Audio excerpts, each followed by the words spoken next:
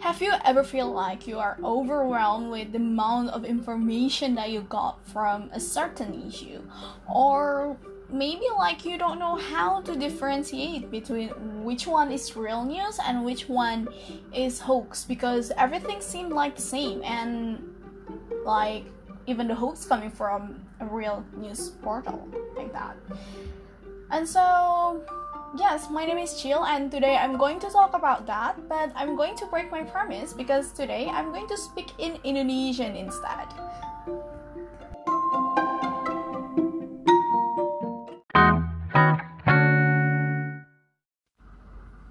Hai, apa kabar semuanya? Aku harap Idul Fitrinya kemarin lancar, puasanya lancar, dan semuanya lancar sampai hari ini. Dan ya aku tahu hari ini mungkin ada beberapa yang udah mulai kerja lagi atau beberapa yang mulai siap untuk menghadapi quote-unquote new normal. With that, I say good luck, karena aku juga bakal kayak gitu nanti. Sebelumnya mungkin aku kenalan lagi. Hai, nama aku Cio. Dan kenapa aku tadi ngomong kayak gitu? Jadi buat yang malas untuk dengerin episode 0 alias tes episode aku juga, nggak usah didengerin juga nggak apa-apa. Jadi memang sebenarnya aku bikin podcast, keseluruhan series podcastnya sebenarnya adalah untuk bantu aku untuk ngomong bahasa Inggris lebih baik sebenarnya, dan membiasakan aku untuk ngomong lagi, karena aku kerja untuk NGO yang mengharuskan aku untuk berbicara bahasa Inggris, tapi aku nggak punya medianya untuk ngobrol kayak gitu, dan aku juga nggak punya waktu untuk misalkan untuk les atau kayak gimana, karena aku kerja dari jam 8 sampai jam 5 dan kondisi tempat kerja aku juga lumayan jauh kayak gitu. Jadi so I decided to make a podcast solely for that reason actually. Dan kayak aku tadinya nggak mau pakai bahasa Indonesia, tapi aku udah 3 kali ngerekam untuk topik ini, dan aku pikir kayaknya mungkin orang yang mendengarkan ini akan butuhnya mungkin aku untuk ngejelasin pakai bahasa Indonesia, which means agar mereka lebih gampang lagi ngertinya kayak gitu. Walaupun aku sendiri harus mikir lagi, karena ada beberapa bahasa pun yang sadly-nya adalah aku nggak tahu ini gimana cara ngejelasinnya bahasa Indonesia. However, I already have the script with me, so mari kita berharap kalau aku bisa menjelaskan tentang topik hari ini dengan jelas. Jadi sebenarnya juga ini bukan episode pertama yang pengen aku terbitin juga, karena memang episode pertama yang pengen aku omongin itu sebenarnya adalah working not from home during this pandemic, alias gimana sih rasanya kerja di luar tapi lo bukan tenaga kesehatan.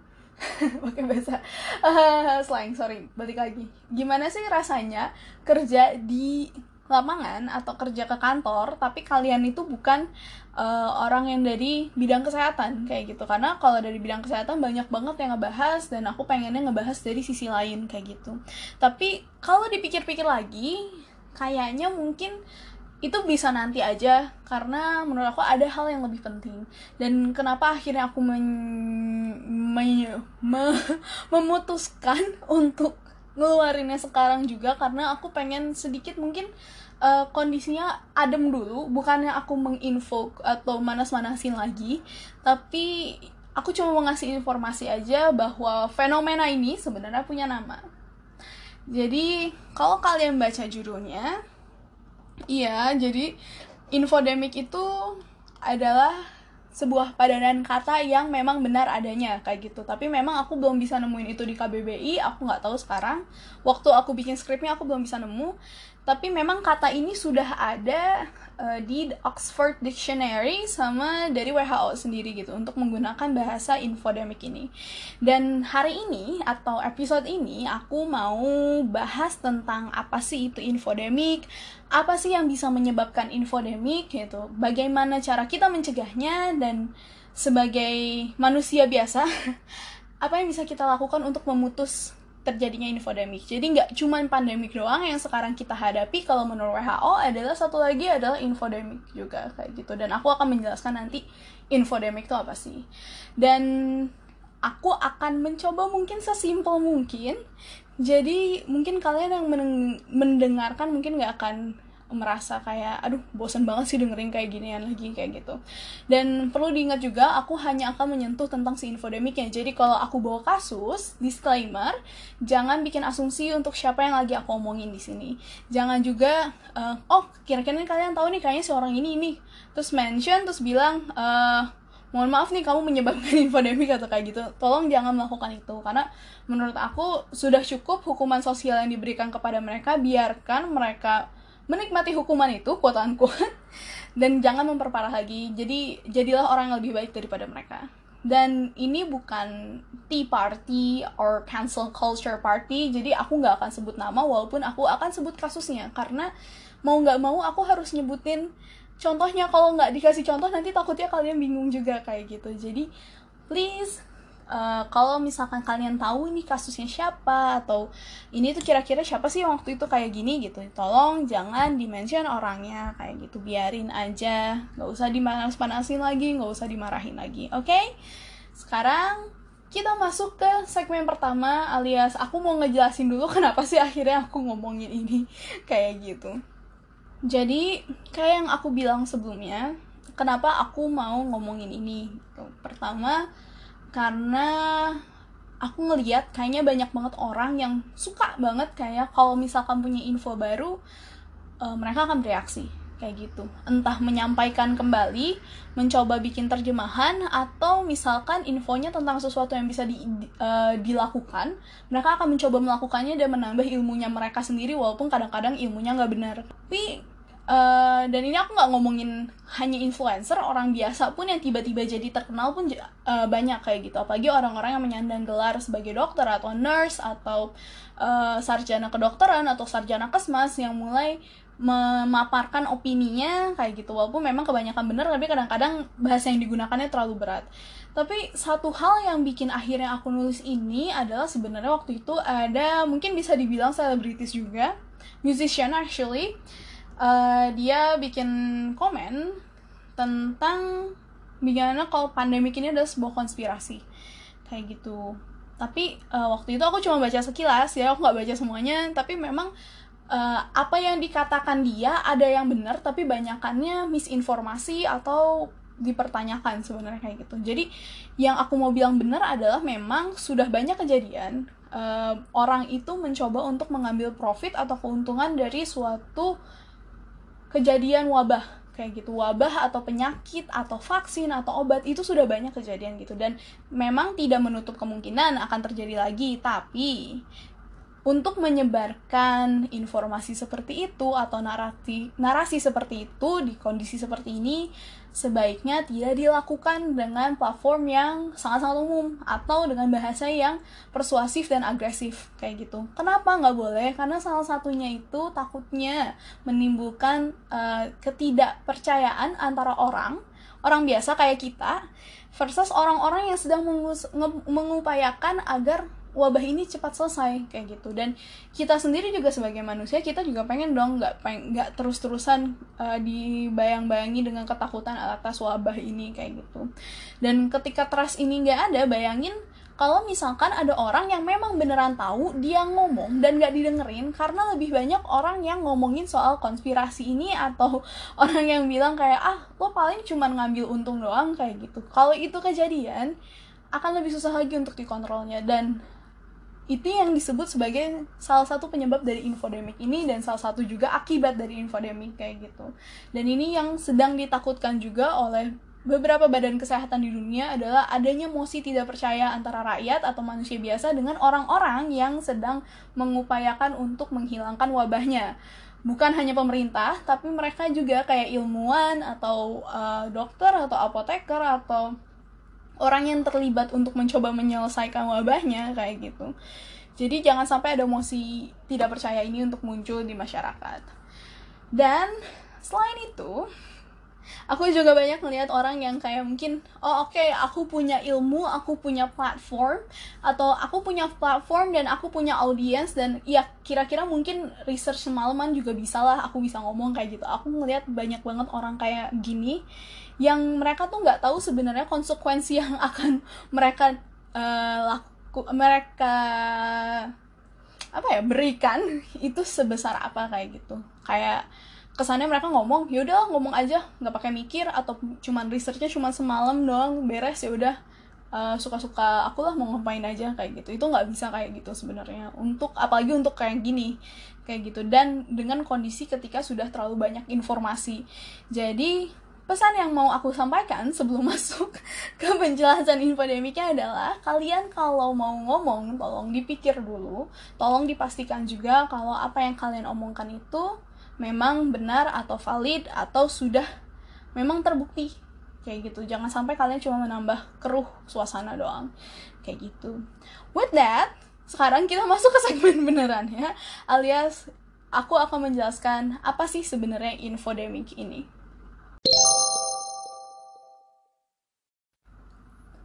Jadi aku mau jelasin dulu apa itu sebenarnya infodemic menurut bahasa. Jadi dari Oxford Dictionary dan dari WHO alias WHO sendiri menjabarkan bahwa infodemic itu adalah kondisi ketika kita terlalu banyak menerima informasi tentang suatu masalah, tapi bukannya menyelesaikan masalah itu, malah bertambah parah si masalah ini karena kebanyakan informasi itu kayak gitu. Jadi ini itu gabungan dari kata information and pandemic, alias informasi dan pandemik. Dan kenapa sih infodemic ini berbahaya? Jadi yang sebelumnya aku udah bilang bahwa ketika terjadinya penumpukan informasi, kadang informasi yang valid dan keabsahannya bisa kita pertanggungjawabkan itu tenggelam di tumpukan informasi yang entah dia hoax atau hanya rumor atau informasi yang mungkin sebenarnya valid dan benar tapi penyampaiannya salah, jadi terjadi misinformasi, alias si informasi ini sudah kehilangan originalitas dari maksud penyampaian informasi tersebut kayak gitu. Jadi ini contohnya waktu itu kejadian tentang masker. Aku ingat ada yang mencoba untuk menjelaskan kenapa kita nggak boleh pakai masker disposable, kenapa disarankan untuk menggunakan masker kain gitu, karena alasannya waktu itu adalah scarcity atau jarangnya masker disposable, terutama untuk petugas medis dan mereka yang benar-benar membutuhkan. Namun kata-katanya dipelintir, jadi ada orang lain yang menyampaikan bahwa sebaiknya kita tidak menggunakan masker kecuali kita sakit, dan tidak boleh menggunakan masker kain karena masker kain tidak efektif. Jadi orang-orang bingung di sini kayak gitu. Apa sih yang harus kita lakukan waktu itu? Waktu itu sempat kejadian kayak gitu, dan aku sebagai pemantau yang kurang lebih sedikit banyak tahu lah tentang permaskeran, quote unquote, ingin jelasin, tapi kayak di satu sisi aku gak sedalam ilmunya dan aku belum sempat juga untuk punya research sedalam si dua orang ini gitu. Jadi mungkin kesalahan aku juga, I decided to not to do that. Tapi di satu sisi aku juga kind of relief, karena mungkin kalau aku ngomong akan menambah keruh suasana dan kayak yang aku bilang sebelumnya malah menyebabkan infodemic kayak gitu. Dan ya, jadi ketika si informasi valid ini tertumpuk entah di informasi yang tidak valid dan kawan-kawannya ini, yang ditakutkan adalah orang bingung, seperti yang tadi aku jelaskan. Kedua, mereka udah gak percaya lagi sama orang yang sedang menyelesaikan si masalah ini. Dan dalam keadaan darurat kayak gini, kita gak butuh kayak gitu. Kita gak butuh orang-orang untuk tidak percaya dengan orang-orang yang sedang mengusahakan untuk menyelesaikan wabah ini. Karena kita semua pengen untuk gak lagi dibayang-bayangi dengan ketakutan tentang wabah ini. Tapi di saat yang sama, kita pun juga mulai gak percaya dengan apapun yang orang ngomongin kayak gitu.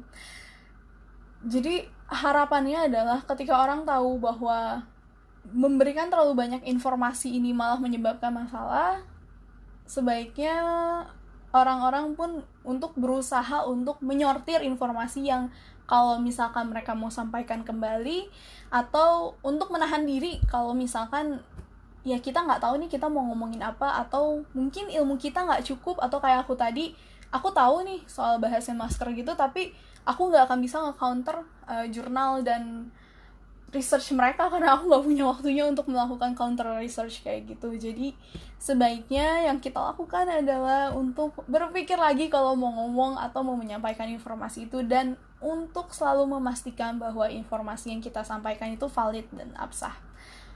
Lalu di artikel Lancet yang juga menyadur dari WHO juga, mereka juga mengatakan bahwa sosial media atau media sosial itu berperan penting dalam terjadinya infodemik, alias sangat-sangat berperan. Jadi kenapa infodemik ini bisa terjadi? Salah satunya disebabkan oleh medsos yang sebenarnya adalah penyebab utamanya kayak gitu.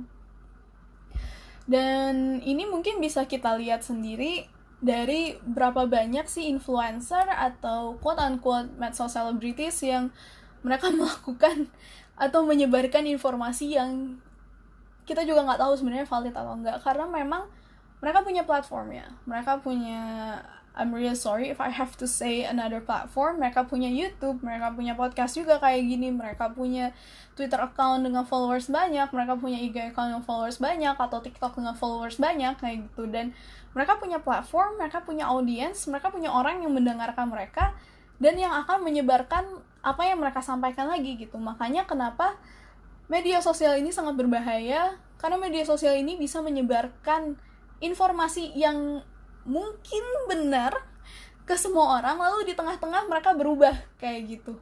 Berubahnya mungkin bisa aja, contohnya misalkan ada yang ngomongin kayak yang tadi aku bilang, ngomongin masker, satu orang lalu dia di-quote tweet dengan orang lain yang menambahkan pikirannya sendiri, lalu di-quote lagi dengan orang lain yang sebenarnya nggak tahu apa-apa dan menyimpulkan sendiri, dan ternyata si orang yang terakhir ini followers lebih banyak, akhirnya yang terkenal adalah kata-katanya si orang terakhir ini kayak gitu. Ini bisa kejadian, dan makanya kenapa orang WHO sendiri dan bahkan banyak dari Lancet Journal pun langsung bilang bahwa media sosial ini sangat-sangat berperan. Dan sebenarnya aku juga punya contoh kasusnya kenapa media sosial ini sangat berperan, karena memang kebanyakan kejadian di media sosial ya, nggak cuma WhatsApp doang. Jadi kasus pertama yang pengen aku bahas dan sebagai contoh adalah kenapa kita harus hati-hati dalam menyebarkan informasi itu gini. Waktu itu ada kasusnya, ada orang yang sebenarnya dia nggak punya ilmunya tentang pandemik ini, dia nggak punya ilmunya juga tentang apa yang mau dia omongin, cuman gara-gara mungkin dia melihat, oh kayaknya nih kayak gini orang-orang pun menyebarkan tutorialnya, mungkin dia berpikir, oh mungkin aku bisa membantu dengan research yang cuma dilakukan semalam. Jadi aku akan cerita tentang content creator yang tiba-tiba bikin, mungkin masih ingat, diffuser pakai cairan antiseptik. Jadi yang bikin lucu juga adalah kalau misalkan aku dulu punya humidifier, which yang mirip sama diffuser juga aku punya. Di situ ada kata-katanya untuk nggak boleh masukin ini dan nggak boleh masukin itu, tuh ada detail kayak gitu. Dan mereka itu memang dari air tuh dibikin droplet yang lebih kecil-kecil lagi. Dan aku juga nggak yakin menghirup antiseptik itu melakukan sesuatu untuk tubuh, karena memang paru-paru kita pun punya kondisi tertentu juga, dan kita juga punya reaksi imun tersendiri kalau misalkan ada substans lain yang, bukan substans, mungkin ada bahasa yang lebih tepat daripada substans, atau zat lain yang masuk ke dalam badan yang kira-kira tidak seharusnya di dalam situ, sistem imun kita akan bereaksi. Termasuk kalau nggak salah satunya adalah antiseptik kayak gitu. Dan sebenarnya aku rada pengen ketawa juga pas lagi lihat, karena I've said before, I have a diffuser yang rusak juga karena aku melakukan kebodohan kayak gitu. Jadi ketika aku melihat ini kayak ya sudah, seenggaknya aku ada teman melakukan kebodohan, walaupun waktu itu aku masukinnya sebenarnya minyak beruang atau minyak tawon waktu itu, karena aku pilek banget dan aku pikir itu bisa berhasil, ternyata enggak kayak gitu.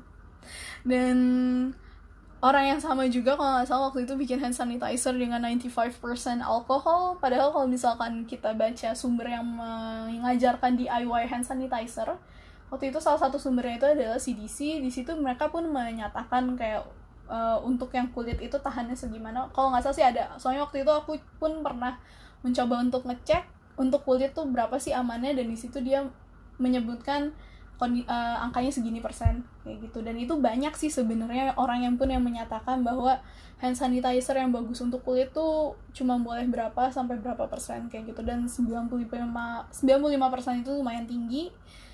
Dan alkohol itu bahan yang lumayan korosif juga, bahan korosif bahkan. Jadi harus hati-hati dalam penggunaannya. Again, kalau aku ngomong ini salah, tolong di call out aja, tapi baik-baik call outnya please.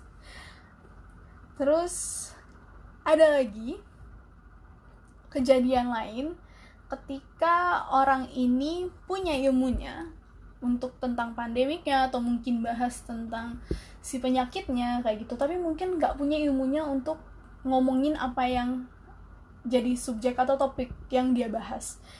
Waktu itu, ini aku mau cerita, waktu itu sama juga content creator juga. Aku nggak tahu dia sudah MD atau masih esket. Dia nge-call out orang yang quote-unquote ngumpulin masker N95. Padahal orang ini kerja di, kalau aku lihat dari videonya, pertukangan yang berkontak langsung dengan partikel halus. Jadi partikel halus itu ada yang disebut PM2.5. Jadi kalau misalkan kalian tahu PM2.5 atau PM10, atau kalian pernah dengar kata-kata PM terus angkanya di belakang bukan di depan, PM itu atau particulate matter itu adalah material yang sangat-sangat kecil banget yang bisa terbang-terbang di udara, tapi kalau masuk ke paru-paru dia bisa menyebabkan beberapa reaksi gitu. Kalau PM2.5, skripsi aku waktu itu salah satu yang bisa disebabkan adalah PPOK atau penyakit paru obstruksi kronis, yang kalau misalkan kondisinya pandemik sekarang ini justru udah ada PPOK dan kena penyakit ini bisa memperburuk keadaan si paru-paru itu kayak gitu.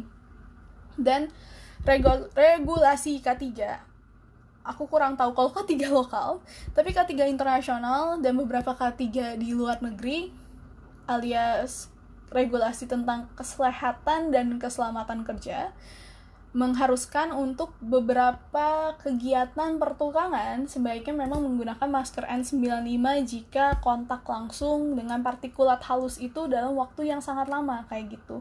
Dan waktu aku lihat videonya, aku sempat nonton videonya yang ini, kalau nggak salah itu dia tukang, tapi memang banyak partikel halus di sebelahnya. Jadi dia nggak nge-hoard masker N95, tapi dia butuh masker N95 karena memang berhubungan dengan pekerjaannya. Tapi mungkin mbaknya kurang tahu soal topik ini kayak gitu. Jadi makanya aku bilang, kalian kalau punya ilmunya tapi pengen ngomongin suatu topik yang kira-kira kalian tahu tapi nggak yakin, coba cari lagi. Ataupun kalian misalkan udah tahu nih topiknya tentang, kayak aku bilang tadi, aku tahu tentang masker tapi kayaknya aku harus cari tahu lebih dalam lagi kayak gitu.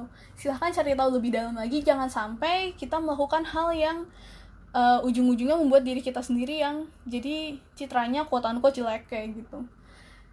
Dan sebenarnya what she did is probably a good deed juga gitu loh. Kayak kamu tuh nggak boleh ngumpulin masker N95, tapi kayak tolong diperhatikan lagi konteksnya kayak gitu. Terus ada lagi kejadian yang waktu itu aku pernah lihat juga di Twitter kali ini. Jadi dia punya ilmunya, dia pun tahu topik apa yang dia sampaikan, tapi penyampaiannya salah kayak gitu. Apa yang aku maksud dengan penyampaian salah? Jadi kasus pertama adalah ada seorang pekerja kesehatan yang lagi, aku nggak tahu dia sudah lulus, masih dalam praktek atau gimana-gimana, tapi kemungkinan udah lulus. Jadi dia menjelaskan, dia mencoba untuk menerjemahkan artikel WHO berbahasa Inggris, tapi dia coba untuk diterjemahin ke bahasa Indonesia. Dan lucunya di saat yang sama pun memang karena kegiatan aku salah satunya adalah memberikan penyuluhan, aku pun sedang menerjemahkan artikel yang sama dari WHO.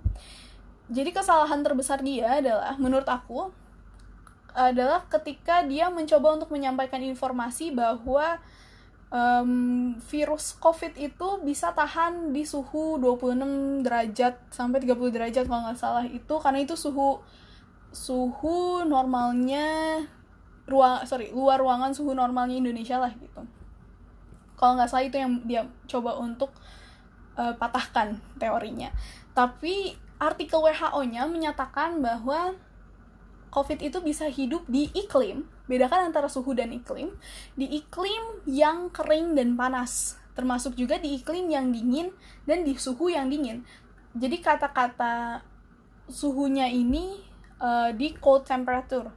Jadi bukan di hot temperature, tapi kata-katanya di cold temperature. Nggak ada kata-kata suhu yang sangat tinggi alias very high temperature, itu nggak ada kata-kata itu. Tapi sayangnya dia menerjemahkan dengan kata-kata COVID ini akan tahan di suhu yang tinggi kayak gitu. Dan itu aku kayak oke, mungkin maksudnya dia iklim bukan suhu, atau suhu udara yang tinggi mungkin maksudnya. Tapi ketika membicarakan tentang temperatur itu temperatur 26-30 itu belum terlalu tinggi kayak gitu. Jadi mungkin kata-katanya agak aneh, dan memang Indonesia pun mungkin menurut aku juga untuk dibiasakan memisahkan mana iklim mana temperatur kayak gitu.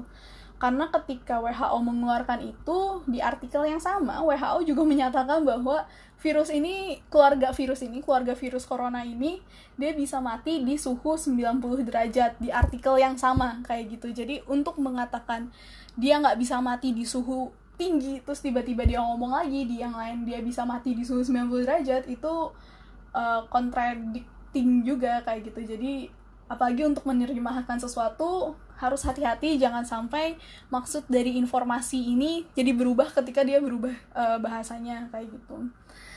Dan ada lagi kejadian dia sama ngomongin masker juga, tapi waktu itu kalau nggak salah udah ada pemerintah udah mengeluarkan kayak dictate something kalau kita harus pakai masker kain untuk keluar rumah. Tapi dia mencoba mendebunk itu dengan mengatakan bahwa masker kain itu tidak efektif, dan dia menyebutkan persenannya, dan dia juga melampirkan jurnalnya yang dia bilang berat jurnalnya segini kayak gitu.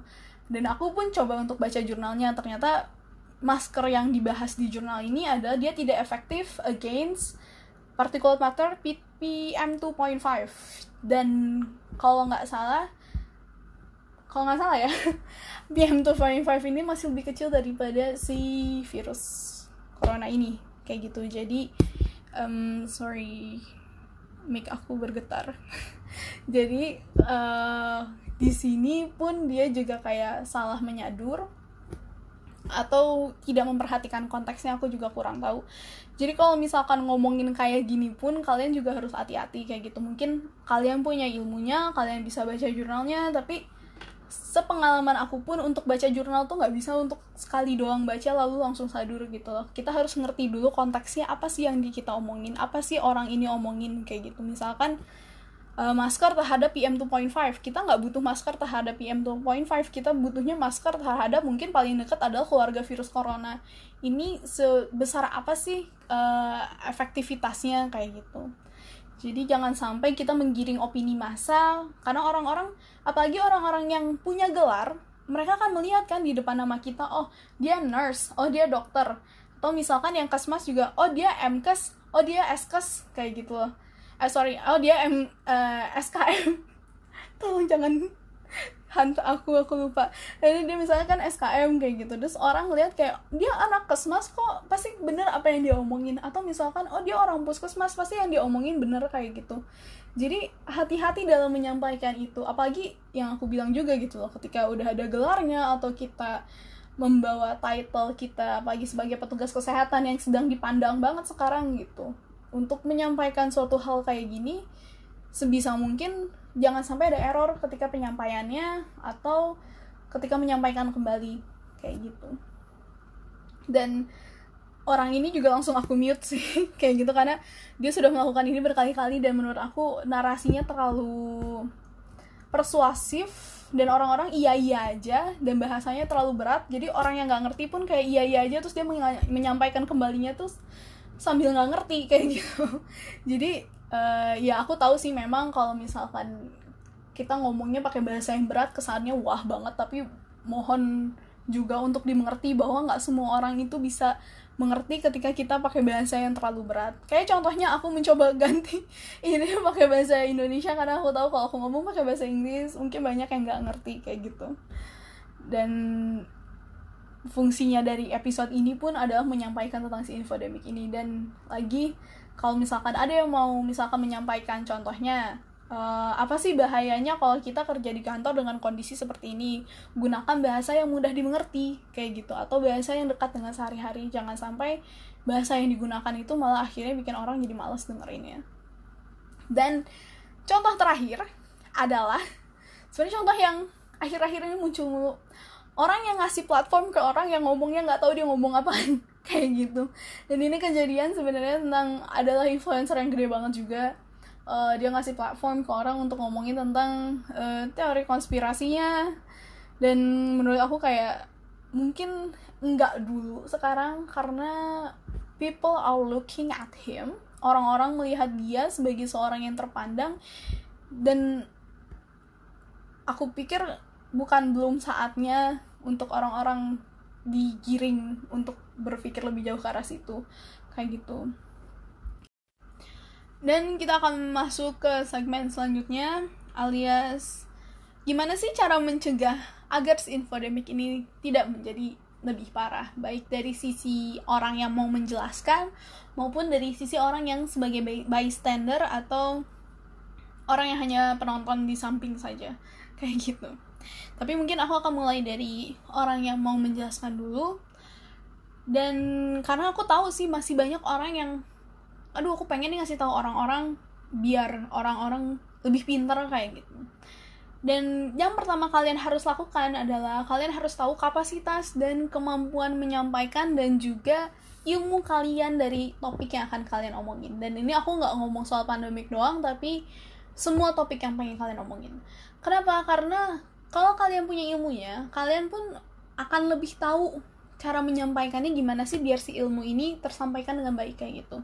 Dan kalian juga harus memperhatikan kapasitasnya dari bagaimana cara kalian menyampaikannya. Misalkan kalian tahu ilmunya, tapi kira-kira aku nggak tahu nih gimana caranya menyederhanakan kata ini, sebaiknya mungkin kalian tanya orang yang bisa menyederhanakan kata yang kalian pengen ini biar ilmu yang disampaikannya itu tidak berubah dari apa yang seharusnya kalian sampaikan.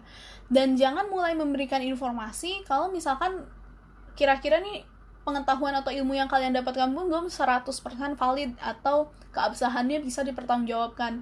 Karena kayak aku bilang sebelumnya, ketika ngomong itu harus bisa dipertanggungjawabkan apa yang kita omongin gitu. Mau kalian punya gelar ataupun enggak, terutama yang punya gelar, balik lagi karena aku rada sebel juga sih beberapa yang punya gelar kayak ngomongnya menurut aku sangat rentan akan terjadi kesalahan penyampaian informasi kayak gitu. Tapi kadang-kadang mereka well, I have the knowledge, lalu kenapa kayak gitu. Jadi ya harus dipikirkan lagi gitu, karena ketika terjadi misinformasi atau persepsi yang salah atau orang salah menangkap informasinya, kita yang tanggung jawab kayak gitu. Apalagi kalau misalkan lebih parah lagi adalah kalau misalkan kita menyampaikan informasi yang salah atau pengetahuan yang kita dapatkan tuh salah kayak gitu. Jadi jangan kayak misalkan udah ketahuan salah terus kalian bilang kan aku lebih ngerti daripada kamu, ini informasi baru yang aku tangkap tuh gini. Jangan kayak gitu. Kalian harus bisa ketika ngomong itu kalian bisa dipertanggungjawabkan atas apa yang kalian omongin. Lalu yang kedua, untuk mencegah ngomongnya ngelantur atau kemana-mana atau mungkin informasinya salah, jangan lupa untuk melakukan research yang mendalam atau untuk melakukan research itu apa sih bahasa Indonesianya? Penelitian atau mencari informasi yang lebih dalam lagi kayak gitu. Dan kalian juga harus ngerti yang informasi yang kalian baca tuh apa kayak gitu. Dan apalagi source-nya atau sumbernya pun bisa dipertanggungjawabkan. Dan untuk mengerti misalkan kalian aku akan ngambil dari jurnal atau artikel saintifik aja biar lebih valid kayak gitu, kalian juga harus ngerti cara bacanya gimana, informasi yang mau disampaikan apa, konteksnya apa. Jangan sampai misalkan kayak tadi kejadiannya adalah masker terhadap PM bukan masker terhadap virus corona kayak gitu, lalu kalian nggak tahu nih bedanya apa, iya aja, ambil aja, kalian bikin sebuah narasi yang sangat persuasif, akhirnya orang-orang lebih dengerin kalian daripada orang yang menyarankan untuk menggunakan masker kain ini, misalkan contohnya seperti itu. Jangan sampai kalian juga nambahin persepsi kalian sendiri kalau misalkan kalian gak yakin persepsi kalian itu bener kayak gitu. Dan habis itu kalian nyombong nih, misalkan nih aku baca dari jurnal ini atau jurnal ini gitu. Malu kalau misalkan ada orang yang tahu cara baca jurnalnya, mereka buka jurnal kalian dan kayak enggak, ini konteksnya bukan ini, konteksnya tuh bukan itu gitu loh. Dan itu kayak kalian pun harus bisa mempertanggungjawabkan kenapa sih kalian ngambilnya jurnal ini yang konteksnya tidak ada hubungannya kayak gitu. Ketiga adalah ketika ngomong kayak gini jangan lupa untuk mensitasi source atau sumbernya secara baik dan benar. Kayak aku ngomong ini, mungkin sumbernya pun akan aku cantumkan nanti di salah satu platform media sosial aku, atau kalau misalkan deskripsinya muat aku taruh di deskripsinya, kejedot sorry. Aku akan taruh di deskripsinya tentang aku ini ngomong ini sumbernya waktu itu dari mana kayak gitu. Kenapa sih harus mensitasi sumber secara baik? Karena kalau misalkan ada orang yang nanya nih, ini orang taunya dari mana ya? Taunya dari mana kayak gitu. Kalian pun punya nih citasinya yang bener, nggak cuman kayak misalkan ini orang nyadur dari WHO terus dikasih who.org doang kayak gitu. Siapa sih yang mau buka? Ntar kan kebuka semuanya, kita nggak nemu artikelnya di mana kayak gitu. Dan ini juga untuk menghindari adanya misunderstanding atau kesalahpahaman juga. Dan sebenarnya kenapa aku ngomong gini juga, karena memang aku melihat juga kejadiannya. Ada salah satu news portal lumayan gede juga di Indonesia, dia mencantumkan waktu itu karena ada beberapa gejala COVID yang waktu itu di WHO dia tidak dicantumkan, tapi di CDC China dicantumkan karena gejala ini munculnya berkali-kali di beberapa pasien yang memang diadmitnya di Cina waktu itu. Dan dia bilang citasinya, dia mengambil citasi ini dari satu dari artikel WHO, dan dia cuma ngasih WHO COVID fact sheetnya doang kalau nggak salah, padahal itu ada di reportnya WHO dengan dengan China. Lalu satu lagi dia bilang dia men-cite CDC. Untuk banyak yang nggak tahu, untuk orang-orang mungkin yang tahu CDC mungkin mereka akan lebih familiarnya dengan Central for Disease Control-nya US atau Amerika, bukan CDC-nya punya China. Tapi ternyata ketika aku buka yang CDC-nya mereka maksud tuh, mereka menyadur dari salah satu artikel lain, dari portal berita lain yang memang menyadur dari CDC China kayak gitu. Jadi dia lempar-lempar 3 portal tapi mereka bilang menurut CDC aja udah kayak gitu. Dan itu kind of misleading gitu, apalagi buat kayak aku yang pengen tahu ini taunya dari mana. Dan kayaknya nggak cuma aku doang yang mengalami ini, orang-orang yang pengen tahu pun kayak ini sumbernya dari mana, kalau nggak dikasih sumber yang benar pun akan kesel kayak gitu. Dan yang selanjutnya adalah untuk memastikan yang aku bilang sebelumnya, autentisitas, originalitas, atau maksud dari informasi yang ingin kita sampaikan itu tidak berubah. Jadi kenapa ini juga kejadian berkali-kali, apalagi ketika kita menerjemahkan bahasa Inggris ke bahasa Indonesia. Jangan sampai maksud dari informasi di dalam bahasa Inggris ini ketika ke bahasa Indonesia jadi berubah kayak gitu. Karena kalau ini kejadian, yang terjadi adalah misinformasi atau kesalahan penyampaian informasi kayak gitu. Lalu selanjutnya adalah untuk kalau misalkan nih kalian udah bikin artikelnya tapi kalian gak yakin, atau untuk biar aman, sebenarnya kalau mau adalah kalian tetap konsultasi ke teman kalian atau ke orang yang kira-kira punya ilmunya lebih atau sama. Jadi kalian bisa diskusi, kira-kira kalau aku nyampain kayak gini bener nggak ya, atau orang bakal ngerti nggak ya kayak gitu. Jadi yang kita juga bisa nih kepikiran kalau misalkan kita ngomongnya kayak gini, kira-kira orangnya bakal nangkap sama atau enggak kayak gitu. Lalu selanjutnya adalah untuk memastikan jangan sampai audiens kalian atau pendengar atau pemirsa kalian atau orang yang ingin kalian sampaikan informasi ini mengambil informasinya berbeda dengan maksud dari kita menyampaikan informasinya. Dan ini yang aku bilang, jangan pakai bahasa yang terlalu berat atau terlalu wah gitu, dan orang kayak ini orang ngomongin apa sih, ya aku ngerti dia pintar tapi aku nggak ngerti dia ngomongin apa kayak gitu. We don't need you to flaunt how much you know about that word. All we need to know is that kalian bisa menyampaikan informasinya dengan baik. Jadi kayak aku nggak butuh, ketika aku pengen tahu satu informasi, aku nggak butuh orang ini kayak nulisnya kayak oh ini tuh disebut ya, misalnya mau ngomongin otak terus kalau ngomongnya ini tuh di medula oblongata kayak gitu. Ya aku mungkin ngerti, tapi kalau orang lain kayak apaan sih kayak gitu. Bahkan misalkan kita ngomongin nanti kalau misalkan COVID alveolusnya rusak loh, orang kan nggak semua orang tahu alveolus tuh apa gitu loh. Jadi gunakanlah bahasa yang lebih sederhana lagi, yang simple, yang mudah dimengerti. Jangan sampai orang-orang yang dengerin kayak, apaan sih, males banget dengerinnya, kayak gitu. Dan ini juga untuk menghindari yang tadi aku bilang, mispersepsi dan miskonsepsi dan misinformasi. Dan terakhir, selalu bertanggung jawab dengan kata-kata yang disampaikan.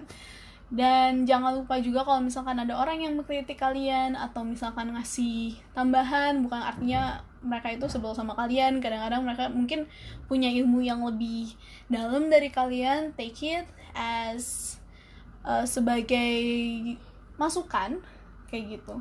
Tapi juga di satu sisi kalau kita pun mau menyampaikan juga jangan menggunakan bahasa yang agresif juga, karena kita pun nggak tahu gitu loh kondisi orangnya seperti apa. Dan yang paling penting adalah kalau misalkan nggak bisa ngomong, udah diem aja. Kalau nggak tahu cara menyampaikan informasi yang pengen kita sampaikan, udah diem aja. Jangan tiba-tiba going around and spewing nonsense. Jangan sampai kayak gitu, karena yang ada kalian malah bikin tambah parah dan tambah keruh kondisinya sekarang. Dan kita nggak butuh itu sama sekali.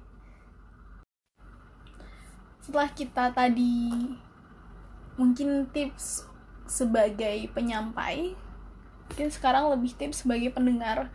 Kalau misalkan kita yang dapat informasinya. Dan untuk tips ini aku mungkin sedikit menyadur dari UN dan dari WHO juga, karena mereka memang punya artikelnya sendiri yang mengatakan bagaimana cara kita biar tidak menyebabkan infodemic ini. Jadi aku akan menyadur sedikit dari situ.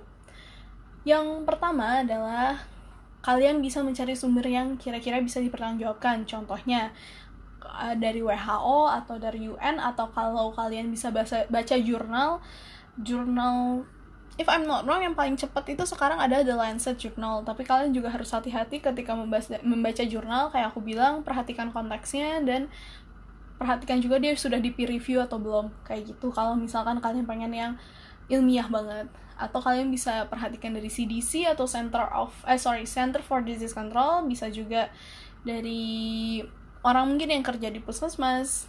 Jadi nggak sembarangan kita menyadur berita atau artikel yang ada di internet. Kedua, kalau misalkan kalian menemukan informasi yang diberikan kepada kalian belum valid, atau misalkan kalian masih mempertanyakan kevalidannya atau keabsahannya, jangan disebarkan lebih lanjut. Walaupun misalkan kita mau nanya nih, ini kira-kira valid nggak ya artikelnya? Kalau kalian nggak punya grup diskusi atau grup kalian, kalau misalkan kalian lempar si topik ini ke grup malah jadi rentan untuk disebarkan, sebaiknya silahkan kalian pilih atau jabrik salah satu dari teman kalian aja nanya, ini bener nggak ya kira-kira, kayak gitu diskusinya. Jadi jangan sampai si berita salah ini malah menyebar lebih lanjut. Terus jangan lupa untuk jangan terlalu percaya sama orang di internet. Kenapa? Karena kita lihat sendiri sudah banyak sekali influencer yang di call out. Harusnya itu jadi peringatan juga, karena orang di internet, everybody can be everyone in the internet. Jadi bisa aja mereka memalsukan identitas mereka atau keabsahan mereka. Dan nggak semua orang di internet itu, mohon maaf ya, punya ilmunya atau pintar. Beberapa pun masih dipertanyakan, masih ya kita juga 50-50 nih, nggak tahu sebenarnya dia benar atau enggak. Jadi daripada gampang percaya, mending kita yang sendiri yang jaga-jaga. Jadi kita yang cari tahu lebih lanjut dan jangan langsung gampang percaya, apalagi kita langsung main telan-telan aja apa yang dia katakan. Terus, kalau misalkan kalian punya ilmunya dan merasa bisa melawan si argumen yang disampaikan ke kalian, boleh. Misalkan kalian punya ilmunya nih untuk mendebunk salah satu teori dari orang di internet atau orang yang menyampaikan si teori itu kepada kalian, silahkan. Tapi untuk menyampaikan informasi kembali, perhatikan juga bahwa kalian jangan sampai malah memperkeruh keadaan. Jadi bukan yang ngelurusin, udah lurus kalian tambahin lain yang sebenarnya unnecessary atau nggak penting, kayak gitu. Jadi ingat aja, kalian hanya untuk meluruskan informasi, nggak butuh lagi tambahan informasi yang kira-kira nggak penting. Udah cukup sampai situ aja. Jangan sampai kita nambah-nambahin malah ujung-ujung kita juga yang salah, jadi sama aja ujung-ujungnya. Lalu kalau misalkan kalian menemukan informasi yang salah ini di internet, contohnya di Instagram atau di Twitter, itu pasti ada tombol untuk report. Kalian bisa melakukan itu untuk melaporkan atau disebutnya flagging and reporting. Jadi kayak nandain nih, ini informasi ini salah, kita report. Jadi misalnya kita nemu nih informasi ini kira-kira salah, informasinya kita report, lalu kita pastikan bahwa informasi itu tidak tersebar kemana-mana. Itu bisa kita lakukan. Terus bisa juga kalian misalkan bilang ke orang itu, ini kayaknya informasinya salah deh gitu, tapi tetap dengan menggunakan kata-kata yang sopan. Jangan sampai kayak kita ngomong, ini informasinya salah deh, tapi kata-katanya kasar, terus agresif, terus malah kita panas-panasin, terus kita bilang, ini orang bodoh nih apa sih, kayak gitu. Jangan sampai kayak gitu. Mungkin mereka nggak tahu atau kayak gimana, just be a better person than them. Dan terakhir, kalian harus selalu memperhatikan mental health kalian, karena aku tahu banyak orang yang kayaknya nggak pengen denger informasi terbaru. Aku pun termasuk kayak gitu, bukannya apa-apa, karena kalau aku sih bingung sebenarnya. Kayaknya kenapa aku bikin podcast ini juga, karena kayak I'm not the only one yang sebenarnya bingung informasi mana sih yang valid, mana informasi yang benar. Daripada bingung, pusing, dan aku juga masih banyak kerjaan yang harus aku urusin, aku menghindari, tapi bukan artinya aku nggak peduli. And it's okay to do that, karena aku juga tahu beberapa orang ketika mendapatkan terlalu banyak informasi itu, mereka malah anxiety, malah kepikiran sendiri, malah panik sendiri. It's not mereka being lebay, tapi memang kondisinya adalah seperti itu sekarang. Orang itu, apalagi dengan kondisi kayak gini, kita nggak tahu kondisi mental health mereka kayak gimana. Mungkin ada beberapa orang yang lebih fragile karena kondisinya quote unquote menyeramkan kayak gitu. Jadi selalu perhatikan. Kalau kalian nggak mau tahu, nggak apa-apa gitu. Kalian jangan merasa, aduh aku nggak mau tahu, aku merasa bersalah banget. Dan jangan juga nge-guilt trip orang kayak, kok lo nggak tahu sih, kok kamu nggak tahu sih. Jangan kayak gitu juga, karena beberapa orang memilih untuk tidak tahu, bukannya tidak peduli. Mereka masih peduli, tapi mereka tidak ingin tahu karena terlalu banyaknya informasi ini. Dan terkadang mungkin beberapa orang take it to the extreme level sampai ngeblok atau nge-mute. Menurut aku sih nggak apa-apa, apalagi dengan kondisi kayak gini. Jangan sampai kaliannya pun jadi sakit karena hal yang bisa dicegah kayak gitu. So yeah, podcast aku hari ini, aku minta maaf banget kalau misalkan ada beberapa yang mungkin aku belibet atau salah kata. Dan ya, skrip yang aku pegang pun sebenarnya dalam bahasa Inggris, jadi aku ngomong kayak gini tuh aku mesti mikir dulu untuk menerjemahin bahasa Inggris ke bahasa Indonesia di kepala aku kayak gitu. Makanya mungkin aku agak kelibet dikit atau agak putus-putus atau kayak baca. I'm really sorry. It's still my first time juga. Not really my first time, but like the first time ever I try to kind of being serious in this being a podcaster or something like that. Dan maaf banget kalau misalkan masih underwhelmed atau kayak kok kurang dalam sih bahasannya, karena memang sebenarnya aku cuma pengen ngejelasin doang sih infodemic itu apa dan kenapa dampaknya seperti apa, dan kenapa aku nggak mau nge-call out banyak orang juga, karena menurut aku juga nggak penting juga sih. Karena again, balik lagi, aku cuma pengen jelasin tentang si infodemic itu apa dan bagaimana cara kita mencegahnya. Itu aja. Jadi selalu kalian ingat gitu loh, untuk semua yang mungkin udah dengerin ini, mungkin bisa diingat juga untuk kalau ngomong jangan lupa untuk selalu dipikir. Dan apapun yang kita ucapkan, apapun yang kita tulis, atau apapun yang kita tampilkan, kita itu akan bertanggung jawab penuh dengan terhadap itu gitu. Walaupun kita hanya membacakan punya orang atau kayak gimana, tapi kalian tanggung jawab terhadap itunya tuh itu tetap ada kayak gitu. Jadi jangan sampai kita untuk ngomong sesuatu, apalagi suatu hal yang berat kayak gini, kita cuman ya udahlah research semalam beres sudah, slap it, call it a day kayak gitu. Nggak bisa kayak gitu juga. Jadi selalu diingat kalau nggak bisa ngomong apa-apa, udah diem aja. It's okay to be a bystander, nggak usah berlomba-lomba untuk nunjukin gue yang paling hebat, aku yang paling tahu kayak gitu. Karena kita nggak butuh itu sekarang. Kita cuma butuh sekarang orang-orang untuk mendengarkan arahan yang terbaik dari pemerintah. Salah satunya jangan kemana-mana atau jangan ke tempat ramai kayak gitu. Kita hanya butuh itu aja. Kita nggak butuh untuk nunjukin kalau misalkan kalian lebih pintar dari yang lain. Dan be mindful of others too. jangan nyalahin mereka kalau misalkan mereka nggak pengen tahu. Banyak dari mereka yang peduli tapi mereka nggak pengen tahu aja kayak gitu. So and please remember in this time also that it is better to be nice with each other. Jadi kurang-kurangin lah yang ngejulitin orang. Walaupun aku tahu misalkan orang ini salah atau kayak gitu, kurang-kurangin lah ngejulitin orang, karena dalam kondisi kayak gini, kayak aku bilang sebelumnya, kita nggak tahu kondisi mental health seseorang itu kayak gimana. Walaupun misalkan mereka terlihat bodoh di internet dan kalian nggak tahu kayak gitu, silahkan, ada tombol report block, ada tombol report, kalian bisa nge-flag, itu masih bisa dilakukan. So with that, thank you for listening to my podcast. Terima kasih.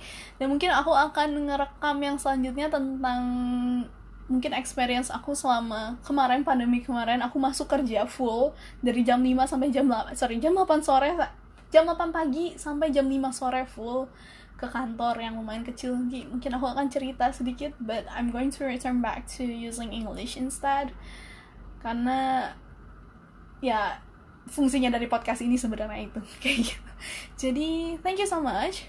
I will see you later, and please stay safe and stay inside if you kind of don't need to go outside. Thank you and bye.